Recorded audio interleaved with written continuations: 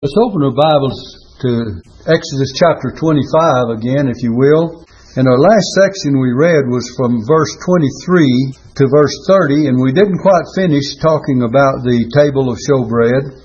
And so we'll read that again, and then we'll read about the candlestick beginning in verse 31 if we get to it. And I trust that we'll try to get there, but there's many things that we want to bring out that we're not sure just how far we'll get, but we want to bring out what we can in order to make it a real blessing.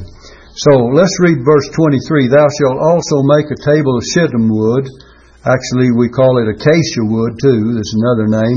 2 cubits shall be the length thereof, and a cubit the breadth thereof, and a cubit and a half the height thereof. And thou shalt overlay it with pure gold, and make thereto a crown of gold round about. And thou shalt make unto it a border of an handbreadth round about, and thou shalt make a golden crown to the border thereof round about. And thou shalt make for it 4 rings of gold, and put the rings in the 4 corners that are on the 4 feet thereof. Over against the border shall the rings be for places of the staves to bear the table. And thou shalt make the staves of shittim wood, and overlay them with gold, that the table may be borne with them. And thou shalt make the dishes thereof, and spoons thereof, and covers thereof, and bowls thereof to cover withal. Of pure gold shalt thou make them, and thou shalt set upon the table showbread before me always. So let's stop right there. And of course, we have already said that we're teaching the tabernacle, and we mentioned 2 or 3 times, from the inside out, from God to man. And then the last part of the teaching of the tabernacle in Exodus, you'll find it starts out with a brazen altar out in front in the court, and comes from man, or from the outside in, to the presence of God. And you know, this is a very good way to teach it, because actually salvation came to us from God to man. And then man responded from outside to the inside. So it's a good way to look at it.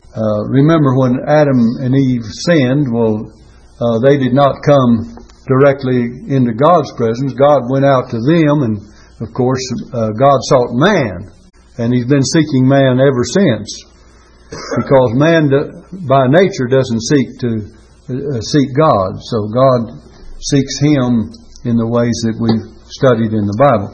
But anyway, we find that this table being made of acacia wood speaks of the humanity of Christ, and overlaid with gold speaks of the deity of Christ. We've had most of these things in our previous lessons, but we know that the man Christ Jesus is seen through all the figures and types and shadows in the Old Testament. And so who do we see? We see Christ in His humanity, and we see Christ in His deity. And if you remember Romans chapter 1, verse 3 and 4, I believe I gave you that reference.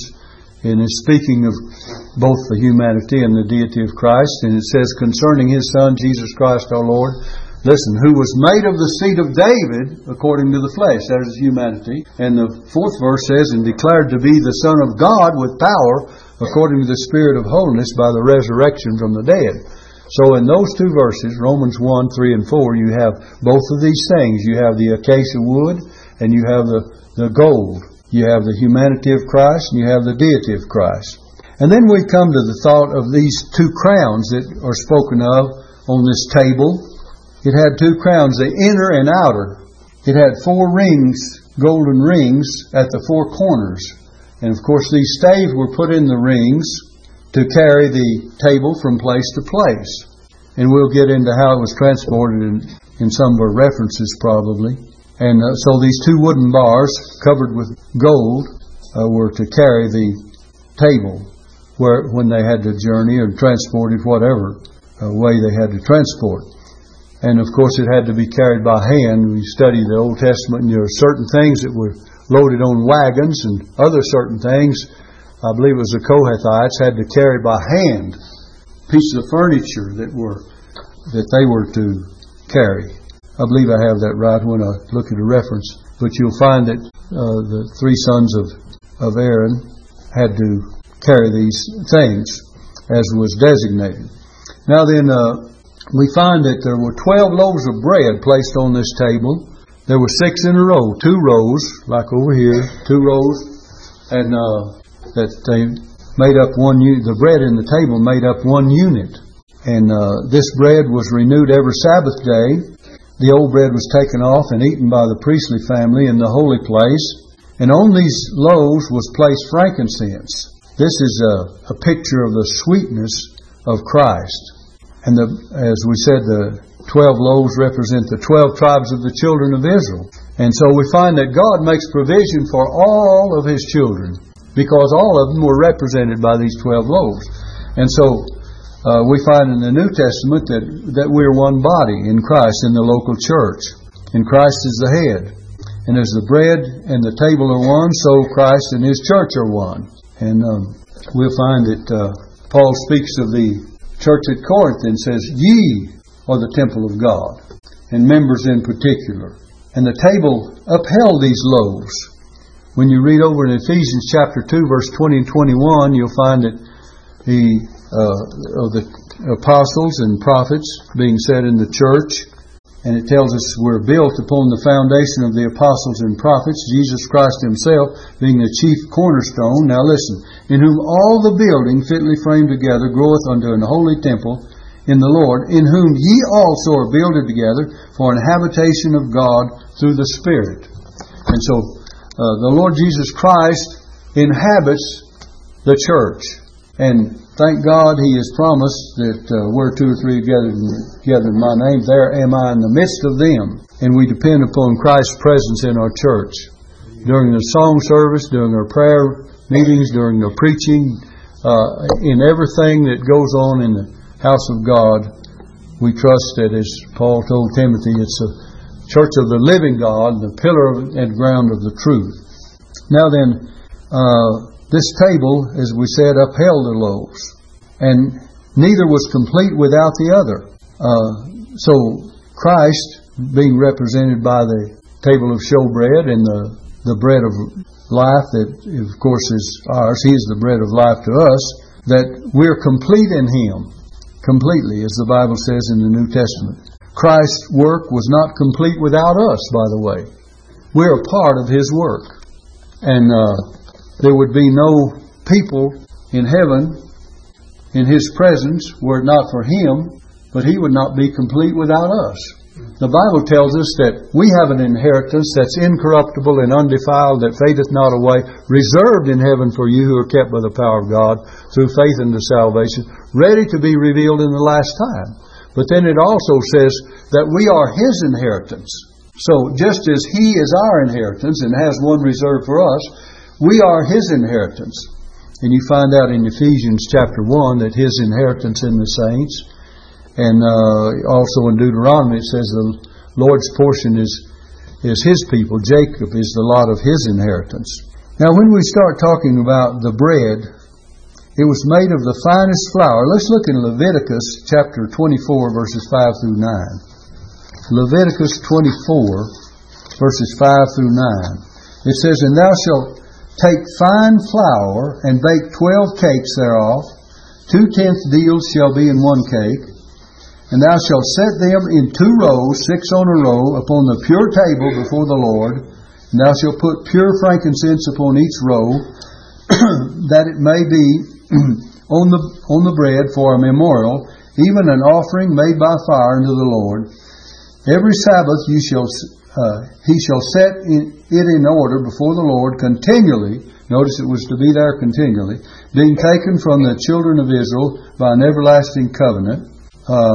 And it shall be Aaron's and his sons, and they shall eat it in the holy place, for it is most holy unto him of the offerings of the Lord made by fire by perpetual statute." So when we start talking about this bread, this speaks of Christ in so many ways. The bread itself. We need to understand how it is made of fine flour and how this flour was gotten. When we think about the preparation of this bread upon the table, wheat had to be harvested first of all, and it had to be separated from the chaff, and it had to be ground at the mill, so it was fine flour. You know, ladies know that there's regular coarse flour, and there's all kinds of flour ground of the wheat, but they know that the fine flour, a lot of times you have to have the cake flour, they call it. I believe the cake flour is supposed to be fine, but anyway, it has to be different kinds of flour. And we find that when we start studying it, that Jesus, in John chapter 12, verse 24 says, Verily, verily I say unto you, except a corn of wheat fall into the ground and die, it abideth alone. But if it die, it bringeth forth much fruit. So He is that wheat, and that grain of wheat, and that wheat that is to be ground fine. So when we think of how it applies to Jesus Christ, first He was cut down, Isaiah 53 verse 8. And then secondly, we find He was sifted by suffering, Isaiah 53 verse 5. The Bible tells us that through His sufferings in Hebrews chapter 2 verse 10. Let's read this one for you. The book of Hebrews, chapter 2. And I want you to get this. In verse 10, notice what it says concerning the Lord Jesus Christ. For it became Him for whom are all things, and by whom are all things, in bringing many sons into glory, to make the captain of their salvation perfect through sufferings. Now, Christ was already perfect, but in order to meet our needs, He was perfected in these sufferings so that He could actually suffer for our sins and prove Himself to you and I as a sufficient sacrifice. He already had done this before God, but this was to show, not to prove, but maybe that's a little different word than I should use, but to show Himself that He went through these sufferings for you and I, that He might redeem us and save us. For it says in verse 11, if you still have Hebrews 2 open, it says, For both He that sanctifieth, that's Christ, and they who are sanctified are all of one, for which cause He is not ashamed to call them brethren. And we could go on and on with that passage, but we'll not take time to do that. So we find that He was sifted by sufferings, and that He was ground and bruised fine in the mill of God's judgment. The Bible tells us that on the cross He said, my God, why hast Thou forsaken me? And in the judgment of God that He bore the penalty of our sins, we might say that He was ground fine under God's judgments. The bread must be without leaven too. Leaven is a type of sin, isn't it? And we find in Hebrews 7 verse 26, let me read this one for you. Hebrews chapter 7 and verse 26, it says this, For such an high priest became us, who is holy, harmless, undefiled, and separate from sinners, and made higher than the heavens. So you can see the unleavened bread in the person of Christ. That there was no sin in Him, on Him, or about Him. The Bible says He knew no sin, He did no sin, and in Him was no sin. The testimony of Paul and Peter and John, all three. And so, pure and holy before God and man was Christ. And this fine flour means something else to us. You know, there's so much detail about each and everything we're studying that we might bring out some of it, because I think it's necessary for us to fully understand what we're talking about. Fine flour means no unevenness. There was not anything uneven about the person and life of Christ. There were no lumps, and there were no coarseness. It was fine flour. No unevenness, no lumps, and no coarseness. You know, I used to eat cream of wheat once in a while. And you ladies know what it is to fix cream of wheat for breakfast. I tell you what, if it's full of lumps, you can count me out. And you know, that's the way a lot of folks cook it. And if you don't stir it and keep it even all the time, that's what you're going to end up with. So there's a lot of things. And then the unevenness about Christ. There was no unevenness. And there was no coarseness. He was perfectly true in every aspect of his life. He said, I do all things, always all things that please the Father. When he had to deal with men, he dealt with them in mercy and grace and forgiveness. And yet he was stern. This bread was anointed with that, or sprinkled with that pure frankincense, which is a preservative. And you find the sweetness of the anointed presence of Christ. Where Christ is present, there's sweetness. There's not bitterness, or there's not unforgiveness. There's not anything that would be contrary to the nature and person of the Lord Jesus Christ. And He revealed the Heavenly Father to us. He said that He has revealed God the Father to us. So there's so many things. We see the sinlessness of Christ. He says, which of you convinceth me of sin? And of course he had no takers, right? And each of these 12 loaves, we said, represented one of the tribes of Israel. Each and every tribe and family was represented.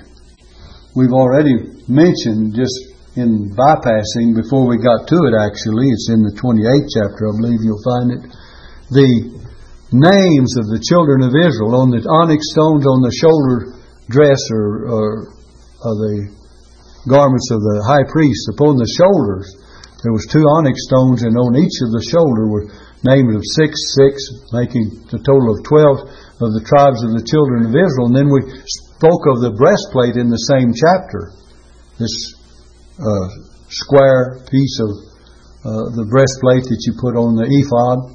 And on it had 4 rows of 3.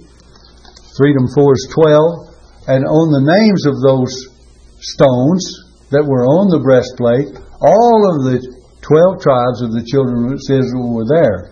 So the first one, they were born upon his shoulder, and the second set of names upon his breast. And you'll find, we gave that in the 28th chapter previously.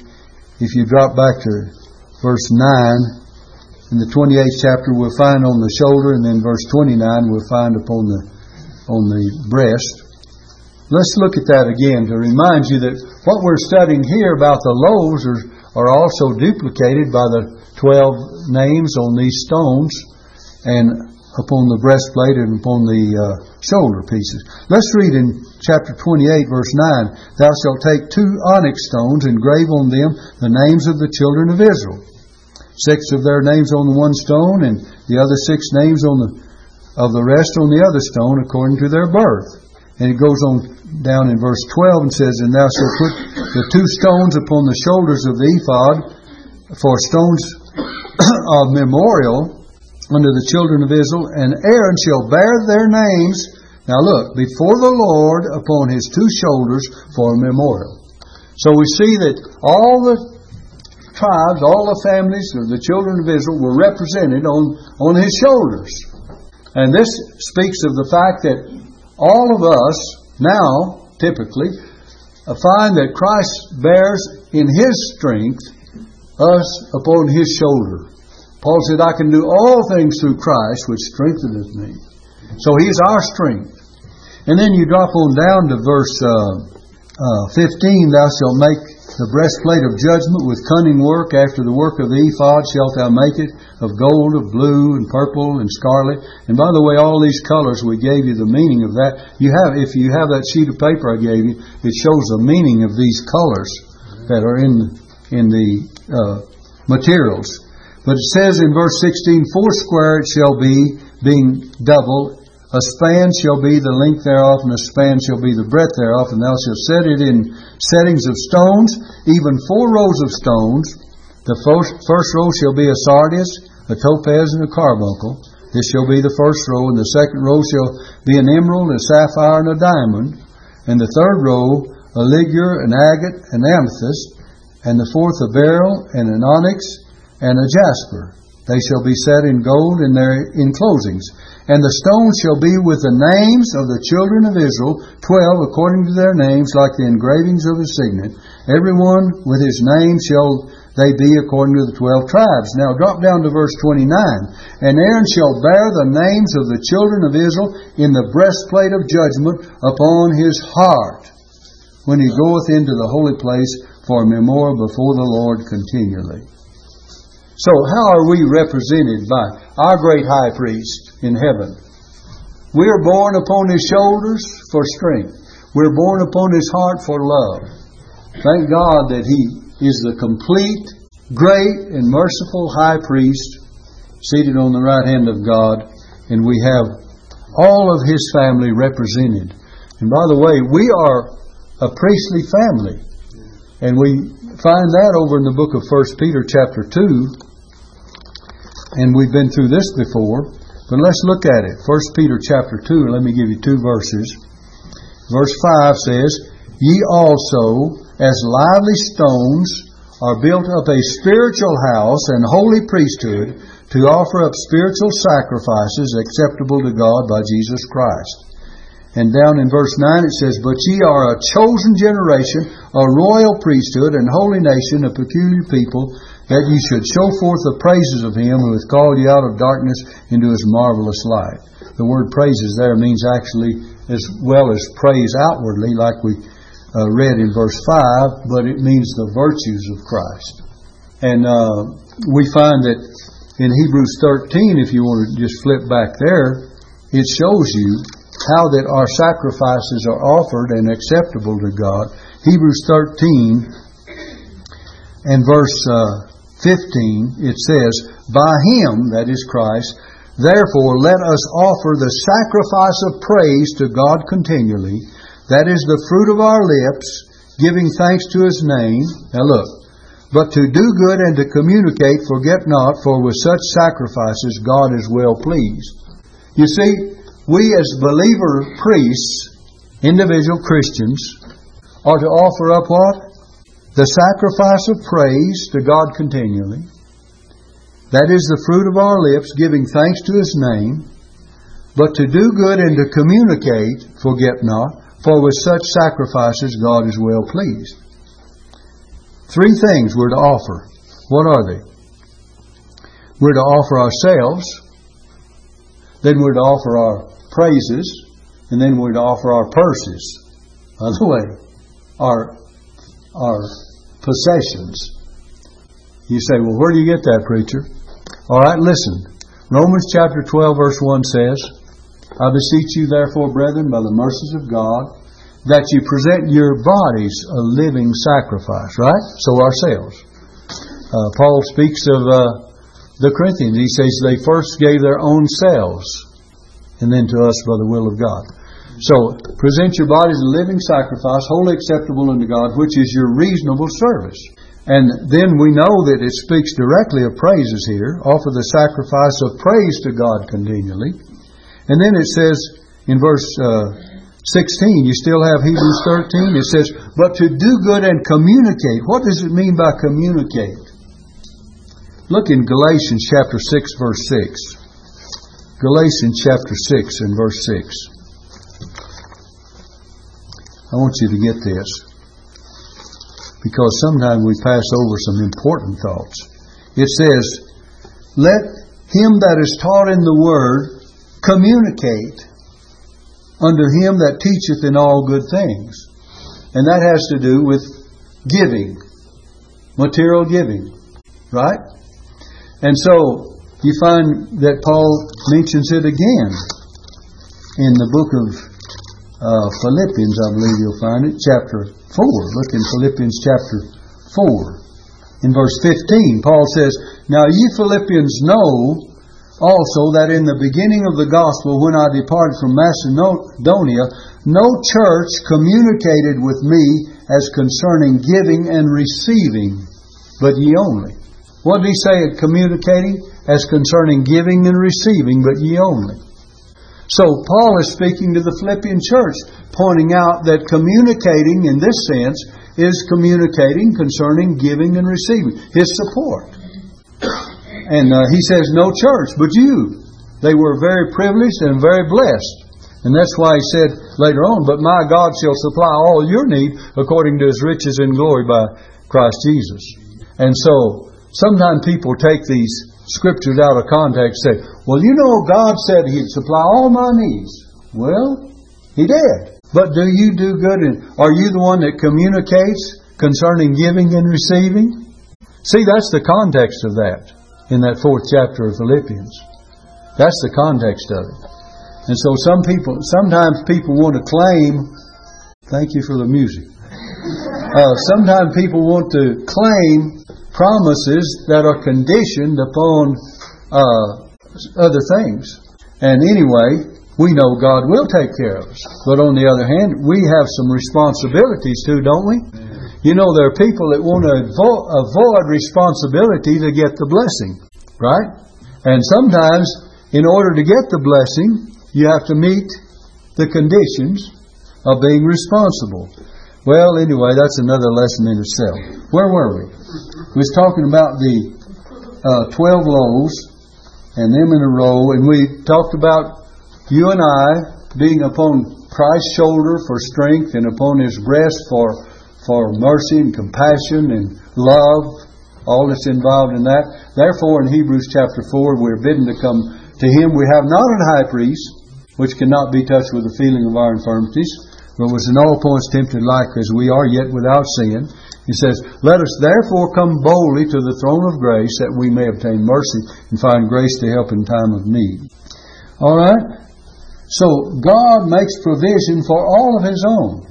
And Jesus is enough to completely satisfy and be satisfying for every believer's need and every believer priest, and we are that in His sight. And we find that the loaves were anointed with the incense. We find this is a picture of the sweetness of Christ. And the Bible tells us, let me give you Ephesians 5 verse 2. I think this is a very important one. It says, in walk in love. We preached on it Sunday, by the way, as a part of our message. But we preached on the walks of Ephesians. The walk of a Christian is revealed in the book of the Ephesians. But right here in Ephesians 5:2 it says, and walk in love as Christ also hath loved us. Now listen, and hath given Himself for us an offering and a sacrifice to God. Look, for a sweet smelling savor. That frankincense anointed bread for a sweet smelling savor. There's so much in this verse that I just want to touch upon it. It says, hath given Himself for us an offering and a sacrifice to God for a sweet smelling savor. You know, when you get in the book of Leviticus, and we're not there yet, but we're going to teach it when we get there, and you study those offerings, you'll find that there were whole burnt offerings, and there were sin offerings, trespass offerings, peace offerings, and so on. But we find that when there was a sin offering, that was for the sins of the people. And we find that when there was a whole burnt offering, that was a sweet incense or smell in the nostrils of God. So that verse of Scripture I gave you, in the one sacrifice of Christ, you have all of those offerings fulfilled. And I pointed it out before, not only did He die for us and for our sins, He offered Himself a sacrifice to God for us, a sacrifice for us, but then to God for a sweet-smelling savor, the whole burnt offering to God. So what do you see? That when Jesus died on the cross, He not only died to atone for our sins, to sacrifice for our sins, but He had died, in His death, He did that which was well-pleasing to God. And Isaiah 53 says, He shall see the travail of His soul and shall be satisfied. For by His knowledge shall my righteous servant justify many, for He shall bear their iniquities. So in offering Himself for our sins, God was so well pleased with the finished sacrifice of Jesus on the cross of Calvary. I can't put it any other way. I believe that God is perfectly satisfied with what Jesus has done for us. And I believe that we should be completely satisfied that His offering and sacrifice was sufficient for us. And therefore we should be completely at peace with God through what He has done. No other way man can be totally at peace with God unless he really believes that Christ's finished work is complete for him, that He's made peace by the blood of His cross. Colossians 1 verse 20, is it? 18 to 20, on down the whole thing. So He has made peace for us by the blood of His cross. And so we can truthfully rest assured and secure. Some people don't believe in the security of the believer, but I don't know how it could be anything else. I just don't see how that not rest in the fact that you're secure in what Jesus has done for you, for us. What are you going to do to try to add to it? Say, well, I'm going to hold out faithful to the end. I'm afraid you don't. I'm going to live a sinless life. I'm afraid you can't. I'm going to do the best I can. That's not good enough. So what are you going to rest in for security if you do not believe that the finished work of Christ is sufficient to make you secure both now and forever in God's sight, and that He will not judge our sins, which He has already judged in the person of the Lord Jesus Christ. So we're talking about this bread. It's fine flour. And let's see if we can go on to some further thoughts now. We might just mention that this table was the center of union for the priestly family. It was a center of union. And we find that our center of union is found there too. We quoted a scripture in Psalm 133, verse 1. It says, behold, and last Sunday we preached on this, unity. It says, behold how good and how pleasant it is for brethren to dwell together in unity. And it's a very pleasant thing. And this place was not only symbolical of eating. Jesus says that when a man eats of this bread, he shall live forever. I'm the bread of life which came down from heaven. John chapter 6. If any man eat of this bread, he shall live forever. So He's the true bread of life. And then we find that it's appropriated by faith. The eating of it is by faith.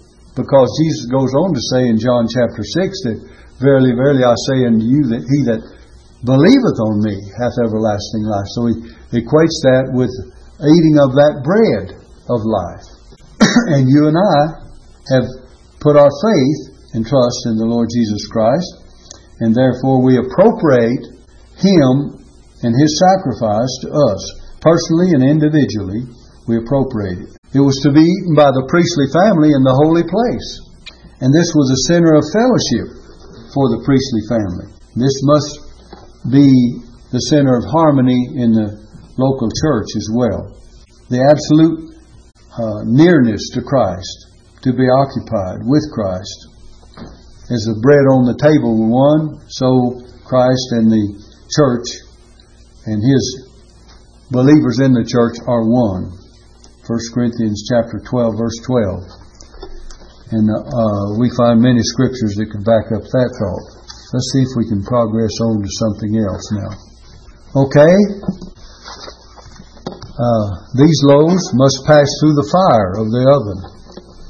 By the way, you never bake that bread unless it goes through the heat. This speaks of the inner sufferings of Christ. We've already spoken of the outer sufferings, but this describes the inner sufferings of Christ. And you know, I think that our words and time and thought would fail to describe the inner sufferings of Christ. I know we get a glimpse of it with Christ Jesus on the cross of Calvary and what He suffered for us there, and being ridiculed by men. We don't know what all the Lord suffered as He hung on the cross of Calvary, but we know in the midst of it all, He said, Father, forgive them, for they know not what they do. He said to the repentant thief, today shalt thou be with me in paradise. He said to His mother, behold thy son, behold thy mother, and turned Mary over to John's care, not vice versa, by the way, which is another point that we don't want to get into right now. But some have done that, haven't they? But under John's care. And we know that as far as the inner sufferings of Christ, we see at least a part of it when He said, I thirst. Was He just thirsting for water? I'm sure He wanted water too, because of His body. He was the man, Christ Jesus, but I imagine He was thirsting, as the psalmist said, as an heart thirsteth after panteth after the water brook, so doth my soul pant after Thee, O God. And He was thirsting not only for God and get in God's presence after this was all over, but for the souls of men for whom He was dying. So there's a lot of inner sufferings that I don't believe you and I could hardly even touch upon, but we do mention them because they're a part of it. And we already have pointed out that this bread must be without leaven. We haven't mentioned that 12 is the number of administrative perfection as well. We find that we get over in the New Testament and get over in the book of Revelation, the 24 elders, and we find that there's a representation of all the Old Testament saints and all the New Testament saints. Or we might say all the tribes of Israel and the New Testament apostles. And we know that they're represented there as well. So there's a lot of things that could be studied. Qualifications for coming into this presence of the table and eating from the table. It was only after the priest had come by the brazen altar. Look at the approach to the table. The approach. The priest had to come by the brazen altar of sacrifice out in the courtyard before you entered the tabernacle. And of course that's where the sin offering was made, right? And all the other offerings that were blood offerings and sacrifices. And it's only after the priest had come by that, and only after the priest had come by the brazen laver, you have the little diagram I gave you, that's still on the outside of the tabernacle, and washed and cleanse himself, his hands and his feet, to come in. And then it's only after the priest had come under the veil, the first veil out there, could he enter into this holy place. We let this church, we've used it many times for an illustration, like this was the holy place, and maybe the second veil here, the most holy place behind there. And in our studies, we've already been behind there, and we're coming out in our studies to this table of showbread. In our next lesson, if you glance down, if you have Exodus 25 open, you look at verse 31 and speaks of the candlestick, see, right on the other side of this holy place. But so far, we have come out, but for the priest to come in, he had to come by the brazen altar of sacrifice. He had to come by that brazen laver where the water was and wash himself, and then come through that veil and into this holy place and approach it from the outside in order to enter where this table of showbread was. So what three things?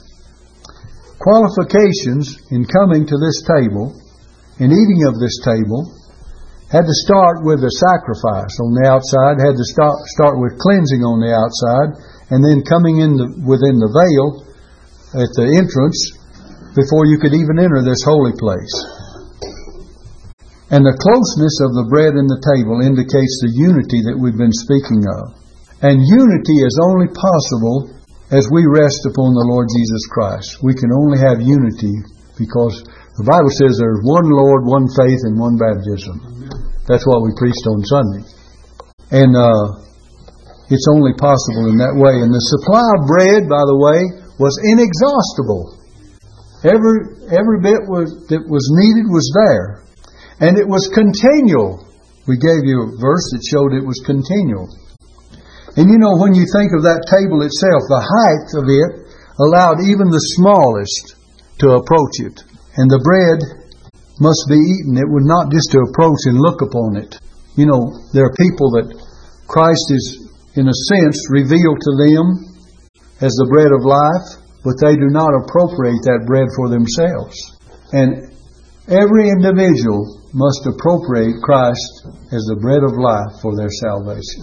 And everyone is responsible for that himself. No one can do it for another. Father cannot do it for a son, son for a father, mother, vice versa, family, brother, sister. Every individual has to appropriate it for himself. That's why when we start preaching the gospel, little boys and girls accept Christ, they appropriate by faith Christ the bread of life for their own salvation. And every individual has to do that. Then, of course, we know New Testament church that we're instructed to do other things, to follow the Lord in scriptural baptism. And if you're a child of God, you've been saved, you need to be scripturally baptized. And once you're scripturally baptized, you become a member of that local church, that congregation. And then the pastor has a responsibility to see that you're taught, not only by himself, but by others that are qualified to do the teaching. All things whatsoever I've commanded you, and lo, I'm with you always, even to the end of the world. So it was the height of the table allowed even the smallest to come. We went back, we could go back and show you the dimensions. It's not necessary because we already described the dimensions of that table and how high it was and the size of it and everything. I think I've given you that before. I'm sure I have in our last lesson. And we said no one was to find fault with the bread. As we eat the bread, we remain healthy, by the way. We're sustained by it too. Jesus said that in John chapter 6, as He was sustained by the Father, so were we sustained. Let me read it for you. In John chapter 6, verse 57, He says, "As the living Father has sent me, and I live by the Father," John 6, verse 57, "so he that eateth me, even he shall live by me." So if we participate in feeding upon Christ, He sustains our lives as well. There are many Christians that need this sustaining living. They maybe have tasted and seen that the Lord is good and trust Him as Lord and Savior, but they wonder why they get backslidden and away and this and that and the other. They do not daily sustain themselves upon feeding upon the Lord Jesus Christ and upon feeding upon His Word. And that's what it takes. And you find that people get backslidden and away from God because they neglect the study of the Bible, they neglect the house of God, they neglect prayer, and they neglect their fellowship with the Lord on a daily basis. And I've tried to encourage people to read their Bibles, to pray, and also to attend the services, because, you know, someone says, "Well, I'll miss Wednesday night." Just think, if you've been studying what we've been talking about, if you would have missed tonight,